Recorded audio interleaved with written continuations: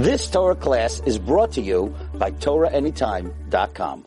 I had such a great time, but there was an individual who approached me at the end, and he said there was about 20 people surrounding me asking questions. What's wrong with marrying my Gentile girlfriend? So I said, I don't know if this is the right place to talk about this, but I invited him to come to my house one night over a beer. We spoke about it for about 3 hours. And then 2 weeks later, I got the following text. Hello, Rabbi. The girl and I are no longer together, so I suppose it's back to the drawing board, but now I can at least aim to stick the pond that has Jewish fish in it. So thank God. That was good. Yes. First of all, thank you, Jody, for inviting me.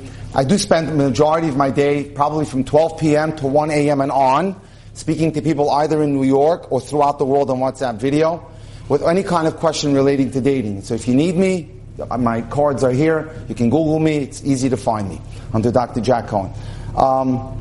I came tonight because I want to share some thoughts with you as to what I'm seeing. Nothing beats empirical experience. But first, when the Mishnah was put together, there was a concept by the rabbis that you should tell a few jokes before you get into the serious stuff. So here we go. A Jewish town had a shortage of men of marriageable age, so they had to import men from other towns. One day a groom-to-be arrived on a train, and two mothers-in-law started to fight over him, waiting which one is going to grab this guy. Each one was claiming ownership of the boy. A rabbi was called in. Rabbi, you got to solve the problem. After a few minutes of thought, he said, you know what? We'll take a cue from Solomon, from Shlomo.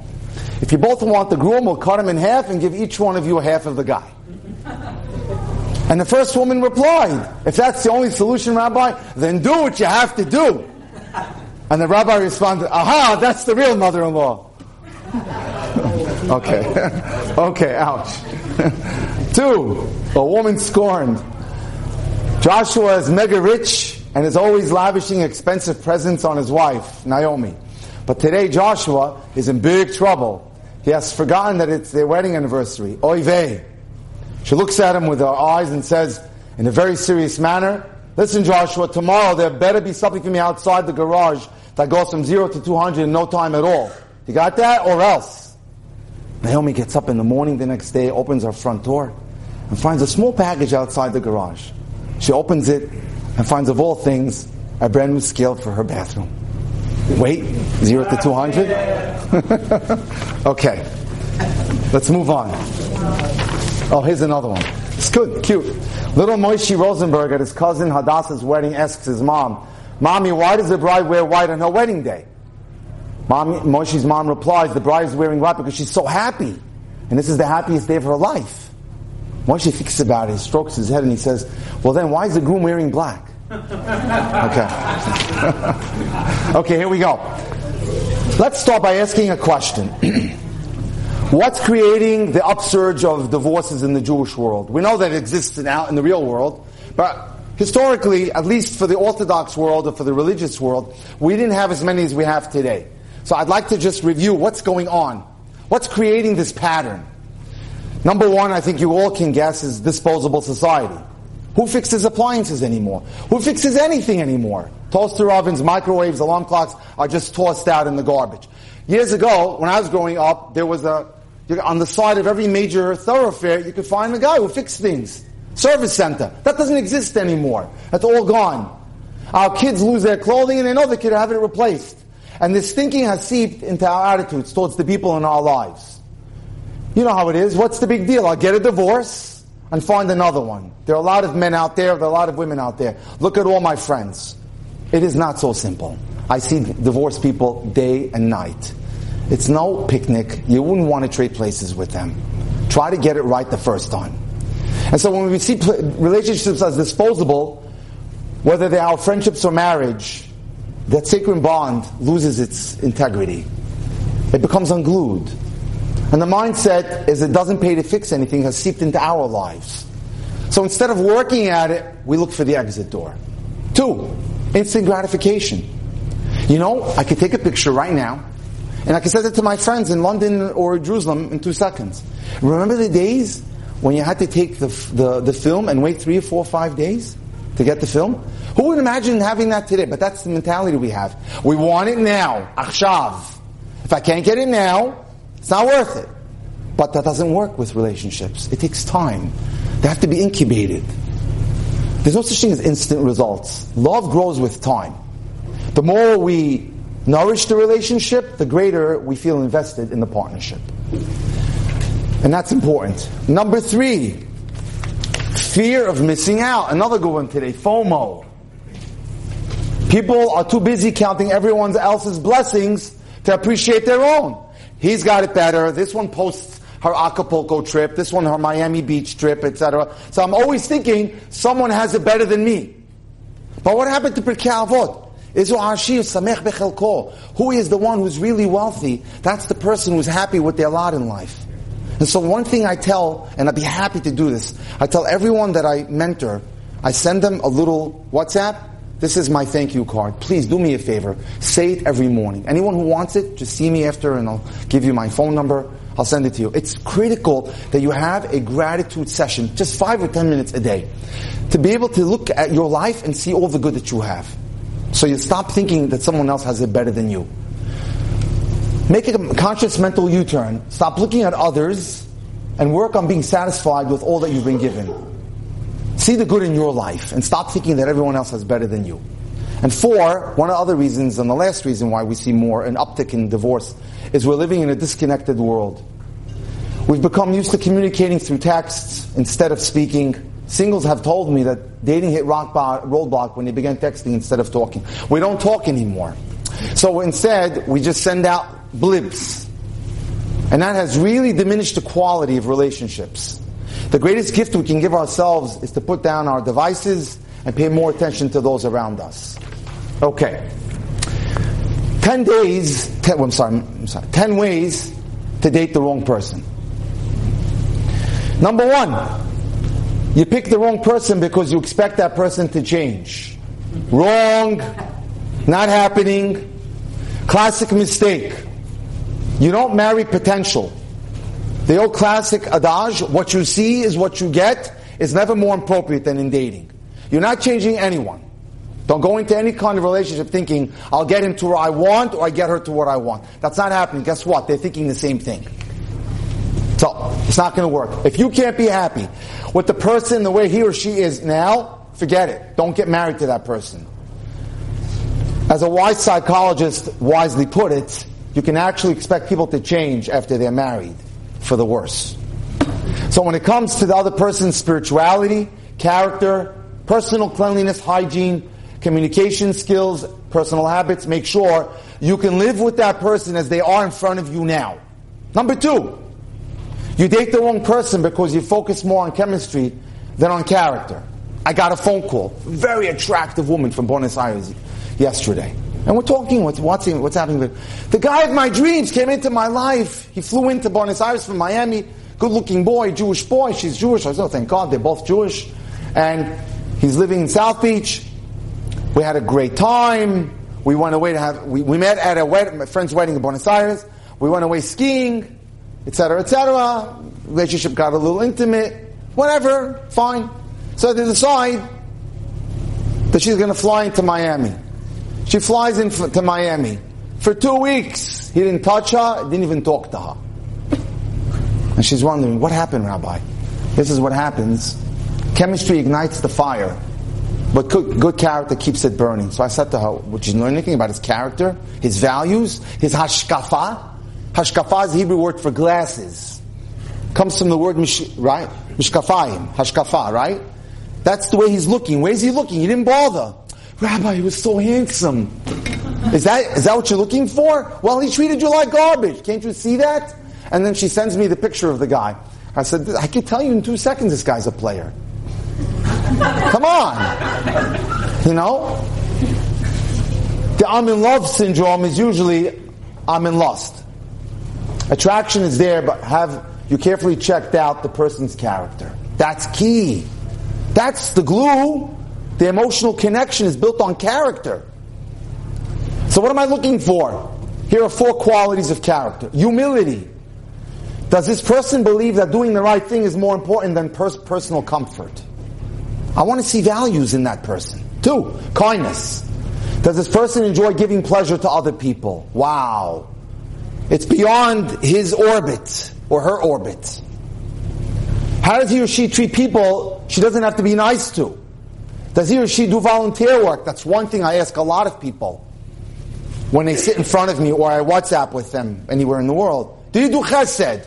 I want to know, do you care about other things other than you? Isn't that what the first shidduch was all about? When Eliezer went to look for Avraham, and he put down the stipulation. The woman's got to give me water and give water to my camels and to my servants. Right? Do you do chesed? That shows me that you have character. Responsibility. Can I depend on this person to do what they say they're going to do? I've had 3 or 4 cases in the last month where girls got married to guys who didn't get out of bed once they got married. They sat there all day. Happiness. Does he like himself or herself? Does she like herself? Does he or she enjoy life?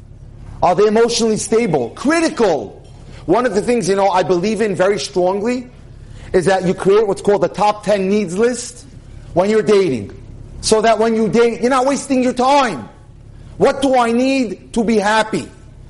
It's not about glamorous, it's not about good looking. These are important, and I will tell you, I will never excuse physical attraction. It's on my list as a requirement. It doesn't have to be a model, a cover of Cosmopolitan or GQ, but you got to be attractive. But on the other hand, it can't be just that. Do they enjoy life? So do they have what we call in Hebrew simchas hachayim, joie de vivre, zest for life? The last thing you want to do is be in a relationship with someone where you're living on the same roof and that person is depressed or morose. That's a prescription for death. You need, and it's important, to search for someone who sees the world as the glass half full.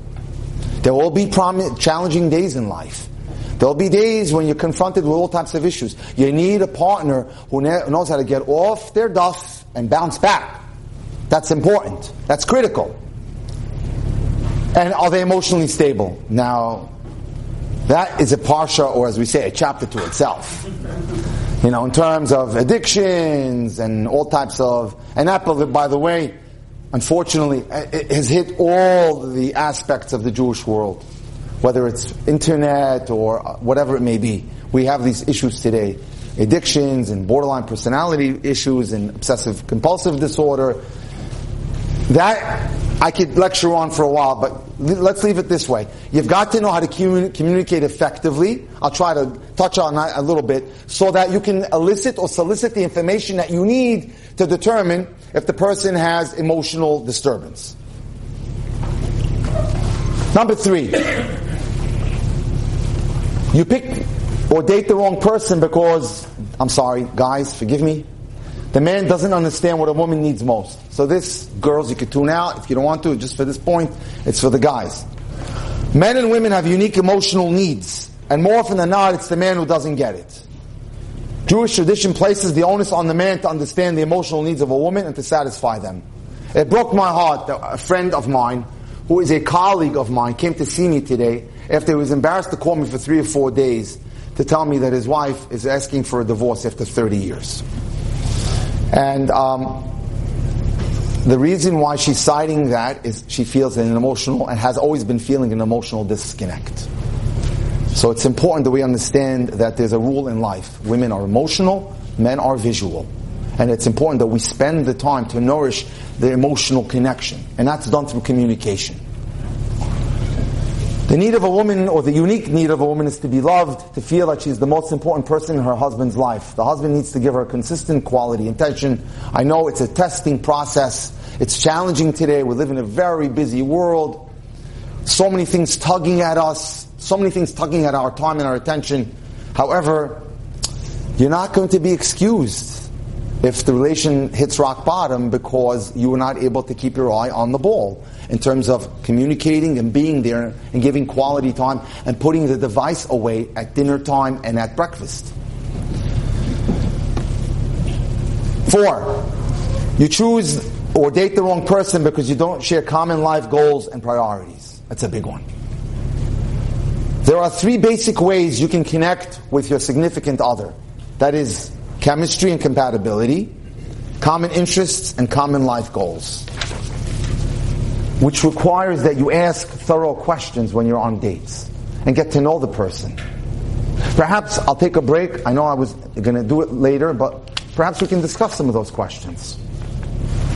Because I think it's important. Because what develops emotional connectivity is solid communication. When you can dig down. I had a Sephardic girl come to see me.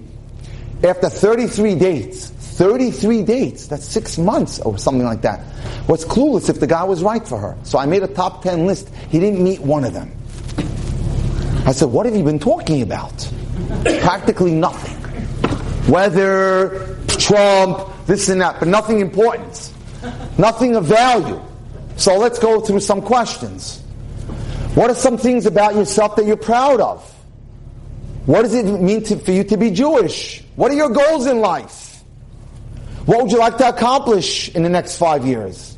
How have you grown as an individual in the last 5 years? What are some of the challenges you've had to face in life, and how have you dealt with them? Who's your best friend? What do you look for in a friend? What quality endears you to your friends? How ambitious are you? And I'm not saying you're going to hit them with this on date one. Far from that. But it gives you an idea to explore that in order to be able to build a great relationship, it starts with delving and building a depth to that relationship. Right?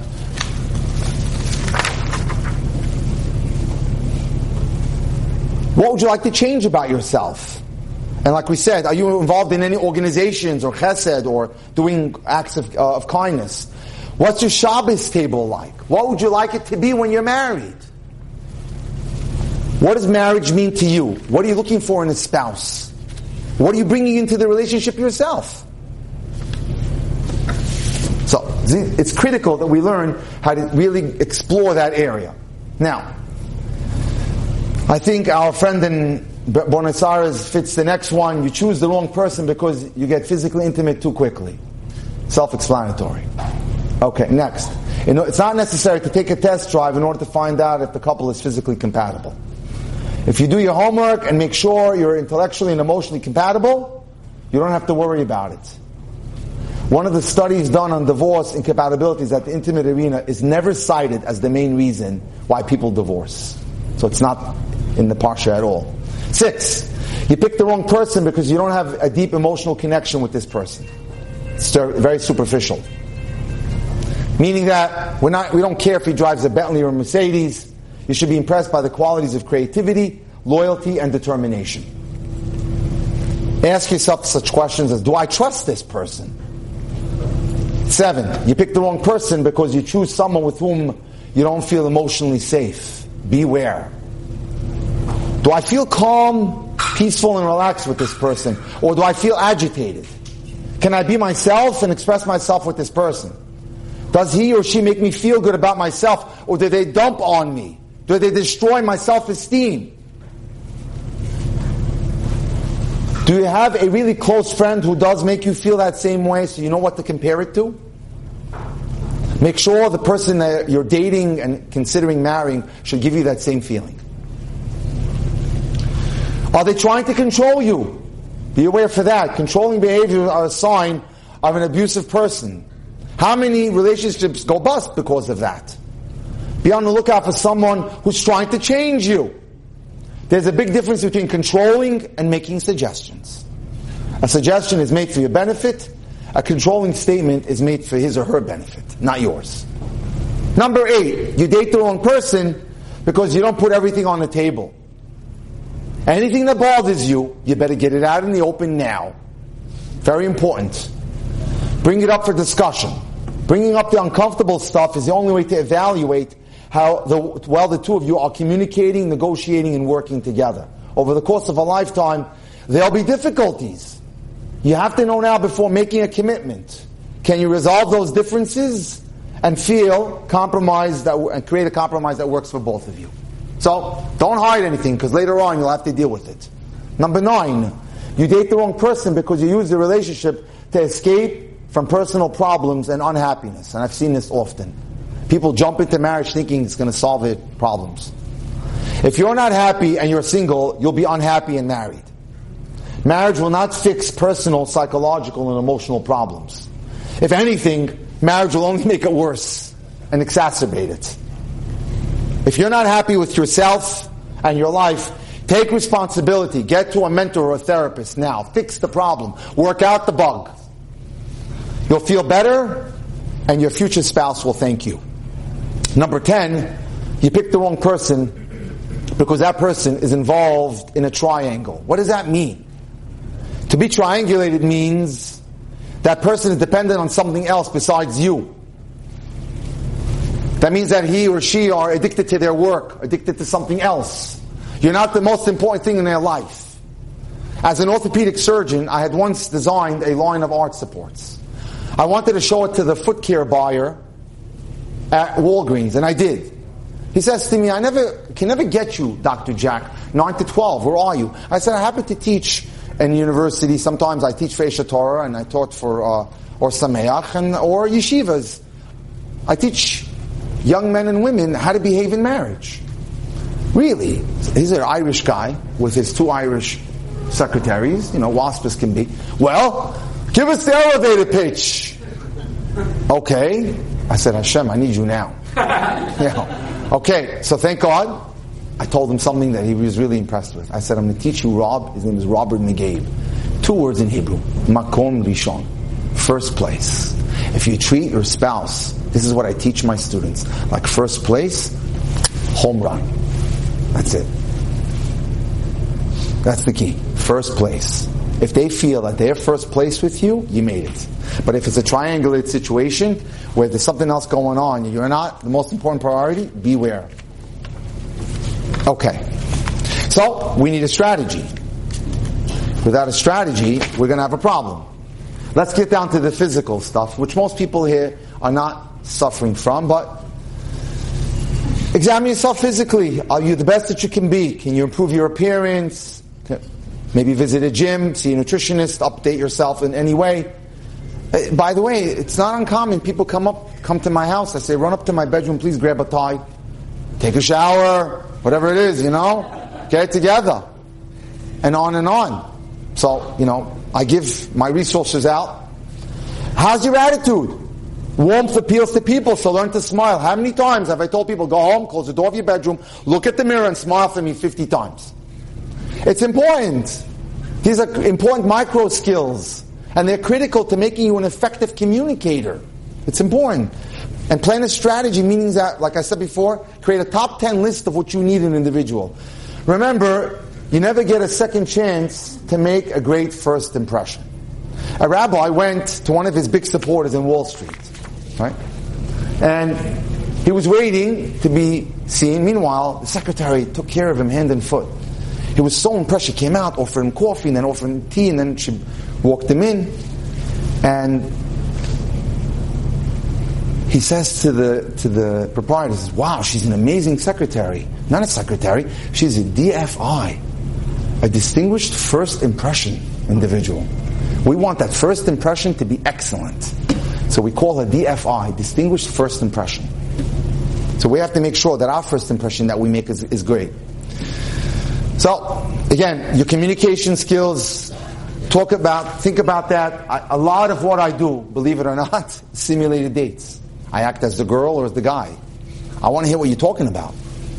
And we'll do this, I do this often with people on WhatsApp video, with live, etc.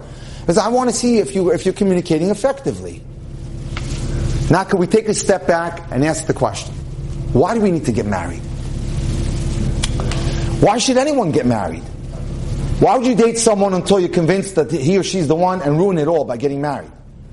Why would you begin sharing a bedroom, bathroom sink, family occasions, bills, vacations, and pretty much everything else for the rest of your life? And just when your marriage begins to work out, you got a baby and kids, costs money, time, and all of your sleeping hours for the foreseeable future. Why would I want all that for? What's in it? And the answer is the first mitzvah in the Bible, in the Torah, Pru Urvu. God wants us to have family. The mitzvah to get married is so important. It's got a pivotal role. It's the number 1 kickoff mitzvah in the Bible. Perhaps I can share a beautiful story with you about a man who was on a plane with his children. And the way it worked out, they didn't get all seated in the same spot. So you have the man and his wife in the middle of a 747, whatever, and their kids are scattered about. The Because the booking was last minute, they couldn't put the family into one area. As the flight progressed, the kid kept coming over to say hello to mom and dad. The man sitting next to dad was intrigued, and after the kids returned to their seats, he said, "Are all those your children?" He said, "Yes." The other man said, "I don't have any kids. You want to know why I don't want to have children?"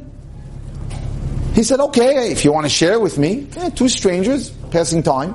The man told him the story. "My wife grew up with an abusive mother and an alcoholic father. It was a difficult life, but she came through. Well then, when I married my wife, we had a conversation, a rather serious one, discussing, should we have kids or not have kids? And then we came, boom, verdict. No kids. We felt that it would be immoral to have children. The world is such a horrible place, so many wars, so much suffering, starvation and cruelty. How can we bring children into the world, into such a world?" So the man wasn't stupid. He thought for a few minutes and gave the following response. You're right. The world can be a terrible place with wars, famines, and much suffering. And that's exactly why we want to have children, to make the world a better place. Right? It's true, the world can be cruel, but we humans are responsible to improve ourselves and the next generation. By not having children, we're avoiding the problem.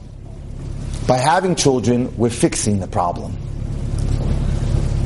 Because according to Jewish philosophy or thought, one of the most important accomplishments is to create a family and improve this world. That's what it's about. The Green Movement has a wonderful slogan we can apply here. Think globally, act locally. It's true for our planet as it is true for our families.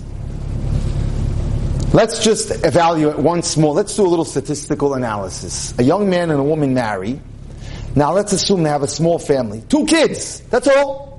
And each of the kids has a small family of 2 kids, and has all their descendants an averaging of 2 children.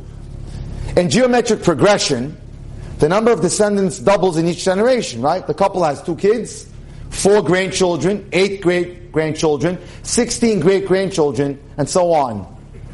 Look where I'm going with this. After 10 generations, the couple has 1,024 descendants. Thank you.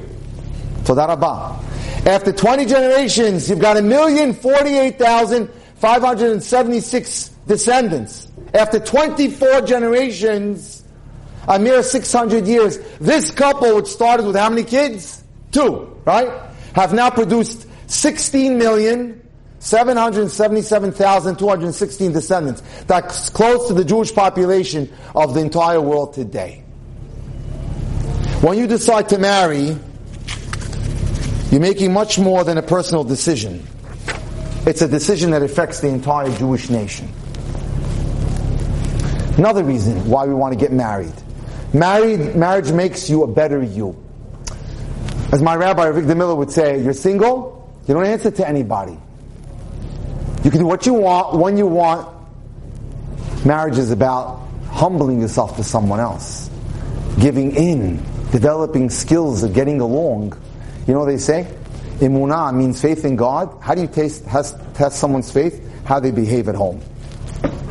Because that's where you have to rub elbows with someone else. And that's where someone else's priorities may be more important than yours. And will you be able to lower yourself? And will you act as part of a team? So marriage is a critical, framework that God uses to turn us into great people.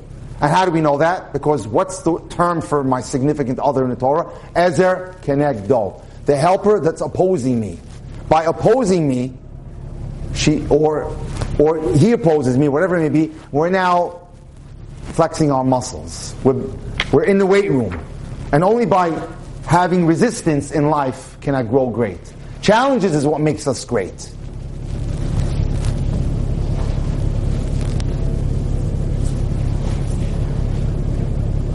Perhaps I can explain with a story. There was a wealthy American woman who was giving millions of dollars to the IDF, Israeli Defense Forces.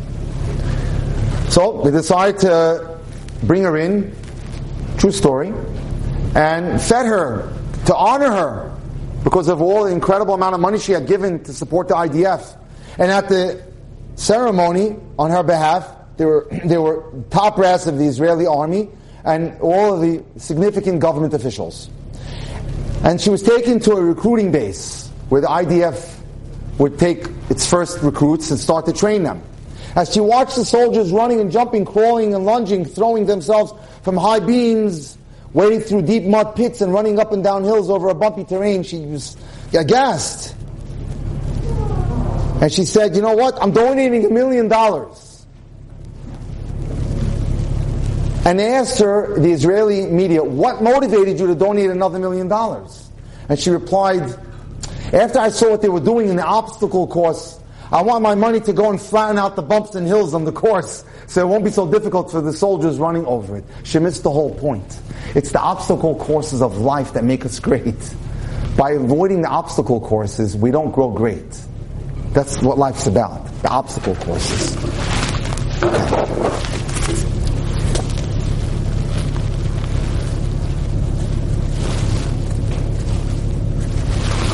Move on. This one. Mm-hmm.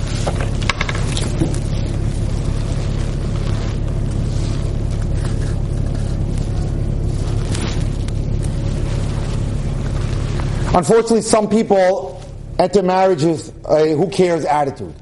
If this doesn't work out, I'll get divorced, take another shot at it. But that's not how it works. It may be easy to get into marriage, but it's extremely complicated to get out of one. Divorce is not simple, it's a war between both sides. Ultimately, they're both torn to pieces, financially and emotionally. Be careful who you date and who you marry. Remember, you're choosing your partner for life. And hopefully that's for a long time. Whom you marry influences every aspect of your life.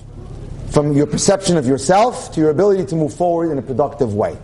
You must feel good about yourself in order to feel good with someone else. Which means we've got to work on our self-esteem. Too many times people sit in front of me, down with themselves, down with the way they perceive themselves. Take stock of your talents and abilities. Your talents are those strengths that God gave you and the gifts you possess. Your abilities are the areas where you exhibit your talents. And every one of us has abilities. Some of us are ambitious, some of us are appealing, some of us are athletic, some of us are assertive. Whatever it may be, we all have abilities and we all have talents. Identify yourself as someone who possesses talents. Look at yourself as you're someone special. There's a concept in Hebrew, Bishvili ha'olam nivra. God created the world for me. That there's a unique role that I can play in this world. Visualize the maximized you. See yourself where you want to be, successful. Whether it's at work, whether it's as a husband, or a wife, mother or father. Use your imagination to experience that. Don't compare yourself to anyone else. When you compare yourself to someone else, you're focusing on one part. For example, you feel ugly when you compare yourself to someone who's more beautiful than you. But her appearance is only one part of her life. You don't know the rest of her. There's a lot of things going on in people's lives. If you just want a little bit of it, come, I'll give you a chair and sit next to me and hear the things that I have to listen to every day. I walk out of my office and I say to my wife, thank God I have what I have. I'll give you a classic example. I put out a video this summer because it was an organization that helps Jewish girls who are kidnapped by Arabs and takes them into the Arab villages. So this organization called Lev Achim did something very beautiful. They had an event in where over the summer we have what's called Tu B'Av, which is a time, which is really a good time to get married. There was going to be a prayer worldwide for 500,000 Jewish singles. And they asked 30 rabbis who deal with dating to put out videos. So I did one. And one of my friends got it, and he sent it to a friend of his. We know we're all in our high 50s. I don't care, I'll tell you how old I am. So anyway, so this woman lives in Manhattan, and she calls me up, not particularly observant in any way. Can my daughter come and see you? I said, sure. How old is she? 33, but just not going for her rabbi. So she comes in to see me, sweet as can be, and we're talking, and she says, you know what? My parents are going to Italy next week for the 20th time. Dawn, I don't want to go. I'm done with this. I said, tell me a little bit about yourself. And in the process, she gives me a little of the bio. I could tell you how grandfather's worth 4 or 5 times Trump in terms of buildings. And I look at her and I said to her, her parents don't have to work. They retired probably 20 years ago. They spent their entire life just traveling. Anyway, got the inheritance, they're good to go. I said, look at you. You have all the money in the world and you're miserable. You don't have joy. You don't have a system of living. You don't have a purpose for living. I, who probably worth what you probably got with your first birthday, right? I'm much happier than you. Why? Because I have a Torah that guides me, that I live for, that nourishes me emotionally, that makes me happy, that gives me fulfillment. So don't ever judge what's going on with someone else. By the way, thank God this girl's in Neve Yerushalayim right now, spending 8 weeks in a beautiful program, enrolling in what's called a beginner's program for people who don't know anything about Judaism. But it's Judaism that gives you the focus to live, the desire to live, to have a reason to live for, what we call in French, raison d'être. Why am I here? What's the purpose of my life? Just to go to work and come back, go to work. What am I doing? What am I accomplishing? What am I giving back to this world? What is the root of love in Hebrew? Ahavah is the word. What's the root? Hav. Does anyone know what the word hav means in Hebrew? Give. If I'm not giving, I'm not living. So it's all about giving. Why am I here? I'm here because I love what I do, and I want to try to help people get married. I want to give of my talents. And we all can do that in our own very unique ways.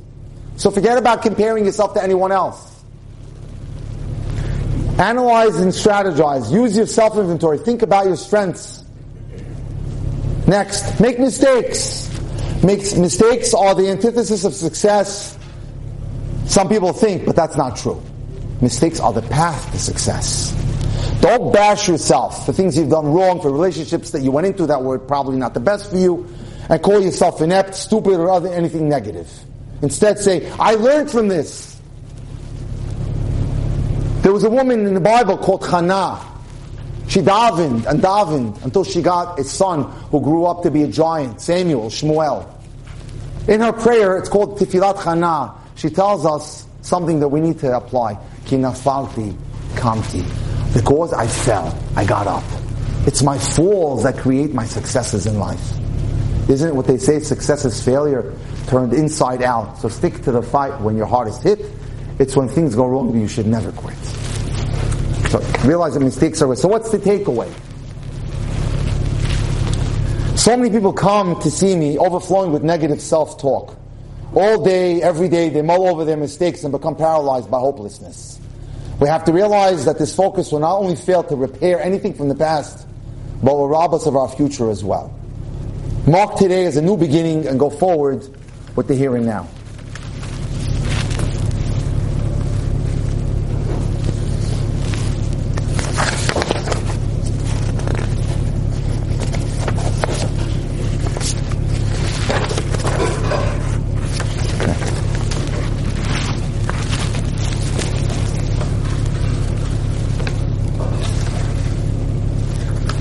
One of the big issues that we see is fear of commitment.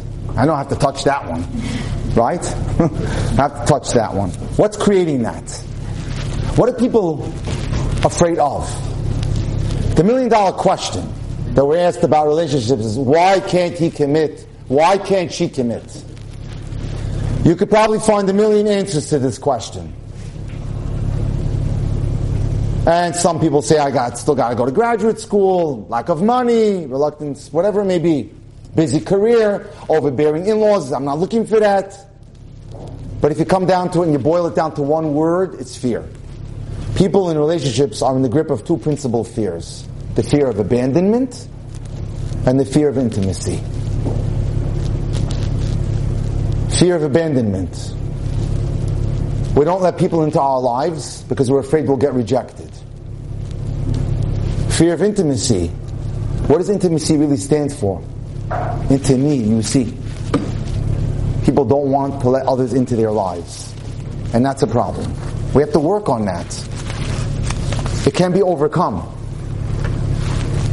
Unfortunately, Walt Disney made finding love much harder. Well, there's the movies that we saw of Prince Charming waiting to sweep us off our feet. It tells us that women should be submissive and wait for the perfect guy to come around. Until he does, you're in a coma. Third, we're being informed that a kiss will make things better, and boys are learning that he should be the strong, fearless rescuer, and that the girl is nothing until he makes her perfect, and all that can happen with a kiss. This translates later into life, into the belief that intimacy will be the panacea for all our woes. Having problems with your relationship, well, nothing like a quick kiss can't fix. And we spend our life as children in a fantasy world. This world creates a kind of euphoria like a child's mind. And unfortunately, these concepts go and walk with us into our adult lives. As adults, we continue to search for someone to fulfill this rescuer fantasy syndrome. The movies we watch, the romance novels we read, all reinforce and influence these thoughts. The description of relationships the media portrays gives us unhealthy, delusional, and unrealistic expectations. We can fix this distorted thinking by realizing no other person is all important, all powerful, all perfect. The enemy of perfect is good. You know the old expression, rather a cute story. Grandma is by the seashore. She's playing with her grandson Shimmy, and he's got beautiful golden curls and a little Yankee hat on. When suddenly a huge, gale comes, water, and swallows Shimmy up into the ocean. Grandma is beside herself. God, where's Shimmy? Please bring him back. She's crying. And suddenly, a huge force of water comes and spits Shimmy right back on the seashore. Grandma's like beside herself, just, thank you, God, but where's the Yankee cap? This is what's going on. Unfortunately, we've got to have it all. Or we make dismissive decisions. No, this is the point that I hear all the time. Not my look. How do you know what your look is? I don't get it. In my day and age, 30 years ago, we went out on blind dates. My wife was a blind date. If I trusted my friends, yeah, good looking girl, nice, interesting, whatever. You know what the problem is? We have too much selection today. Way too much. And that's not a good thing. That is not a good thing. They did a study, I got to tell you, very interesting study, in a upscale supermarket. They had, in one table, 30 types of jam. And another place, a couple of days later, in the same place, they had 6 types of jam. So, 60% of the people tried the one that had the 24, and only 30% tried the one that had 6. But when it came time to buy, 70% bought at the table that had 6, and only 5% bought at the one that had 24. So you see what goes on when there's too much selection. Be careful. You're always thinking, I can always get someone better. I touched on this a little bit, but I think it's important to talk again. Emotional intimacy only happens when we deepen the connection in terms of our conversation. That's important. And it's important to have good micro skills. And that is sitting on a date with an open posture. This is conflict. So don't do that. Arms uncrossed. Turn your body towards your partner. Make steady eye contact. Ask open-ended questions that encourage discussion, like why, how. Obviously, turn your cell phone off and give the person that you're with the gift of distraction-free time. Experts say that anywhere from 60 to 90% of our communication takes place non-verbally. Non-verbally. You owe it to that individual to be fair.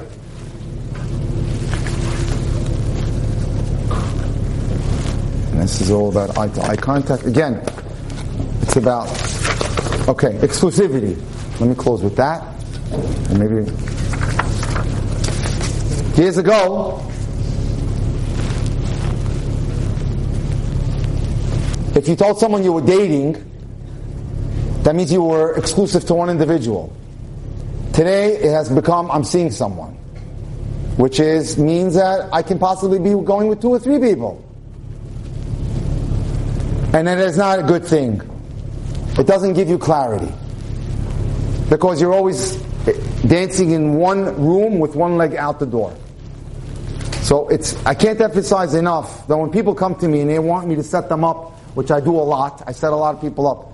Okay, I want a multi-date this week. I don't believe in any of that. I won't allow it. I won't tolerate it. Because you know what? There's a concept in Hebrew. Tafasta meruba lo tafasta, tafasta me'ut tafasta. This is from the Talmud. You go for too much, you walk away with an empty hand. You go for something small, you come away with something.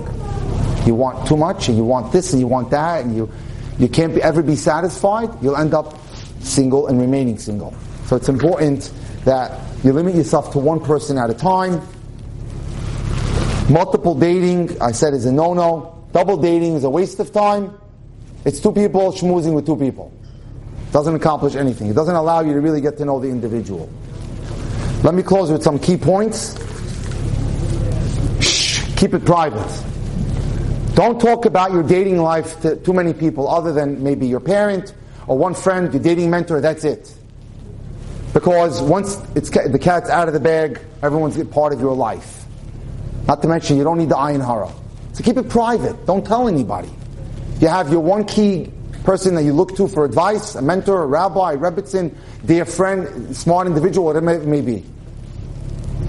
Own your timing, which is 5 to 6 days between dates, but don't spread it out more than that. Spice it up. When you go out on dates, change the venue all the time. It's not always out to dinner. Get to see the individual from different vantage points. Whether it's a paint night, or we'll play board games that night, or we'll have a walk under the Brooklyn Bridge, whatever it is. Each time you change the venue, you get to see the person from a different perspective. And they open up and they show you parts of them you never may have seen. And again, last but not least, let go of the ingratitude. The secret to happiness is appreciation. The minute we focus on all that we have, as opposed to what we're lacking, the world is a much brighter place. Thank you so much for granting me the time. It was an honor and a pleasure to be here. Anybody who wants to speak to me, you can speak to me after or take a card. I'd be happy and delighted to help you. I have the privilege to dance at all your weddings very soon. My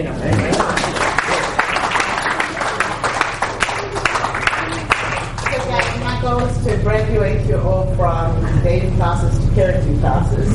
Soon. Are you opening for questions? Or? Yeah, by all means. If anybody has a cue, shoot away. Or you could see me after, if you're... Go ahead. How would you handle overbearing parents in a relationship and create boundaries? I have a case like that right now, of a couple, got married, and her parents, the kid's maybe 2 months old, and they'll come over for Shabbat, they grab the kid, they wake them up, they have to be with them, and they call up almost every day, and they had their first anniversary, because they were upset with the son-in-law, they cut him out of the WhatsApp chat. Okay, first and foremost, it's very important that you put the word out to the parents that me and Sheila or me and Joey are a team. You're not going to break us up. You have to be loyal to each other and you have to support each other. And you don't allow the in-laws or the parents to ever speak negatively of your spouse. Let them know you have it under control. Obviously, Derech Eretz Kadmal Torah. We are very big believers of Derech Eretz, of giving respect to our elders. But you have to also, put the line down and say that it's a case-by-case thing. And I probably would want to speak to you on a more private matter to find out exactly what's going on. But most importantly, loyalty to the dating partner or to the spouse is critical. That you never tolerate anything said against your spouse. You open your lecture with 10 attributes or 10 qualities, so that you just go, not in detail, of course, but just so I wanted to write them down and didn't have enough time to. Okay, no, you missed I'm sorry, there was a misunderstanding. You need to create a top 10 list of what you need. I do that for people. You understand? Maybe you'll sit with me and whatever, and I can, there's 400 or 500 qualities out there. You need to sit down with yourself or have a third party sit with you and quiz you, and then either you figure it out. Usually I do that for people, where I help them draft a top 10 list. Wait, that's not what I was asking. Go ahead. So, I'm sorry. You mean as to the things that why we date the wrong people? I'll give it to you right now. Give me a second. My apologies. There's a video on there. You said you also have videos of people with thinkers. Yes. Okay. There is my website called drjackdating.com, which has videos on there. Or you can go to TorahAnytime.com. You can search Dr. Jack Cohen. There's over 330 lectures on dating. Okay. Number one. Oh, hold it. I have to give this to you. Yes, okay.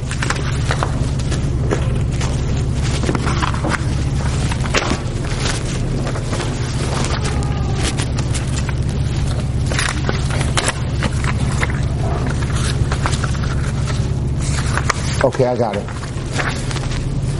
You pick the wrong person because you expect that person to change after you're married. You pick the wrong person because you focus more on chemistry than on character. Number 3, you pick the wrong person because the man does not understand what a woman needs most. Number 4, you choose the wrong person because you don't share common life goals and priorities. 5, you date the wrong person because you get intimately involved too quickly. 6, you date the wrong person because you don't have a deep emotional connection. 7, you date the wrong person because you choose someone with whom you don't feel emotionally safe. 8, you date the wrong person because you don't put everything on the table while you're dating. 9, you date the wrong person because you use the relationship to escape from personal problems and unhappiness instead of fixing it. And lastly, you pick the wrong person because he or she is involved in a triangle. Thank you very much. My pleasure. Anyone else? Go. First of all, thank you. It was really good. My pleasure. My question was you mentioned one of the things is to feel safe, emotionally safe in a relationship. And I find it sometimes if you don't feel safe, well, I can talk for myself, but if I don't feel safe, it's somehow the person is something that I have to work on myself. And how do you know it's about something that you need to change, which I found in the past that I had to do it with myself, or it's about the person? Have you been accused of that several times? No. Do people tell you that you have this issue, this chisaron, this deficiency? Then more than likely it's not you. If people are constantly saying, you know what, you're emotionally needy, get over it, and you're getting that kind of accusation, you're emotionally needy. Okay. But if it's never been, you understand? If no one has ever accused you of it, then it's probably not you. Okay? Okay, anybody who wants my cards, feel free to take one. And thank you. Go ahead, you have a question? Yeah. Sure. How do you know that you're not barking up the wrong tree, giving up too much, or maybe you're trying too hard, or you're forcing it? How do you get that idea? How do you know the difference between forcing it and something that's natural, that's good? Something natural feels good. You know what I'm saying? It's a very. I would love to help you answer that question. It's a little on the vague side in terms of the question. I mean, you find yourself in the same pattern? It's getting the same results? How much? So the question is, how do you know when you're not giving enough? Or because it's like sometimes you're asked for things and you don't want to do them, but maybe you should. Because I'm not sure if the guy is supposed to be more giving, or it's like sometimes it's good, sometimes it's bad. Sometimes you're questioning whether or not you should have done something, you should not have done something.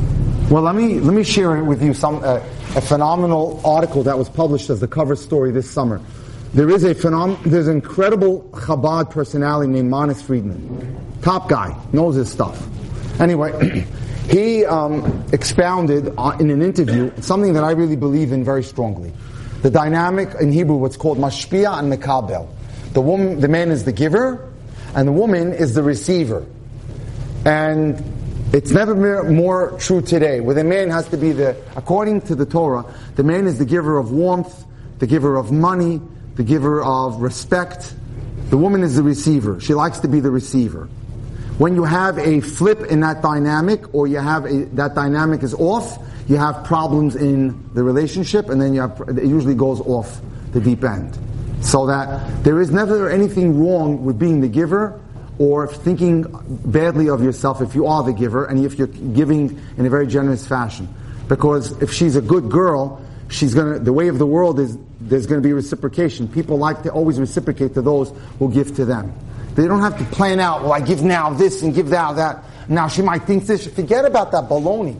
It's all that nonsense. Just be mensch-like. Be the giver. They look up to that and they want that. So follow on to that. In the modern world, right, a woman is also a career woman. Correct. So appreciate the dynamic, still giver, receiver, whatever. What if the woman has this vision or idea that she's got to be a provider as well in some sense, or she's got ambition as well in a career sense? How does that work? There's absolutely nothing wrong with that. Today, most households are two income. It's about him giving her in terms. They can pool their money, but he, at the end of the day, has to provide that leadership, has to provide that sense of strength, has to provide that confidence, has to provide the emotional nurturing. She needs it. She could be CEO of Coca-Cola, and everyone could say, "You're the best. You're best things to Swiss cheese." But if the husband doesn't compliment her, she feels like 2 cents.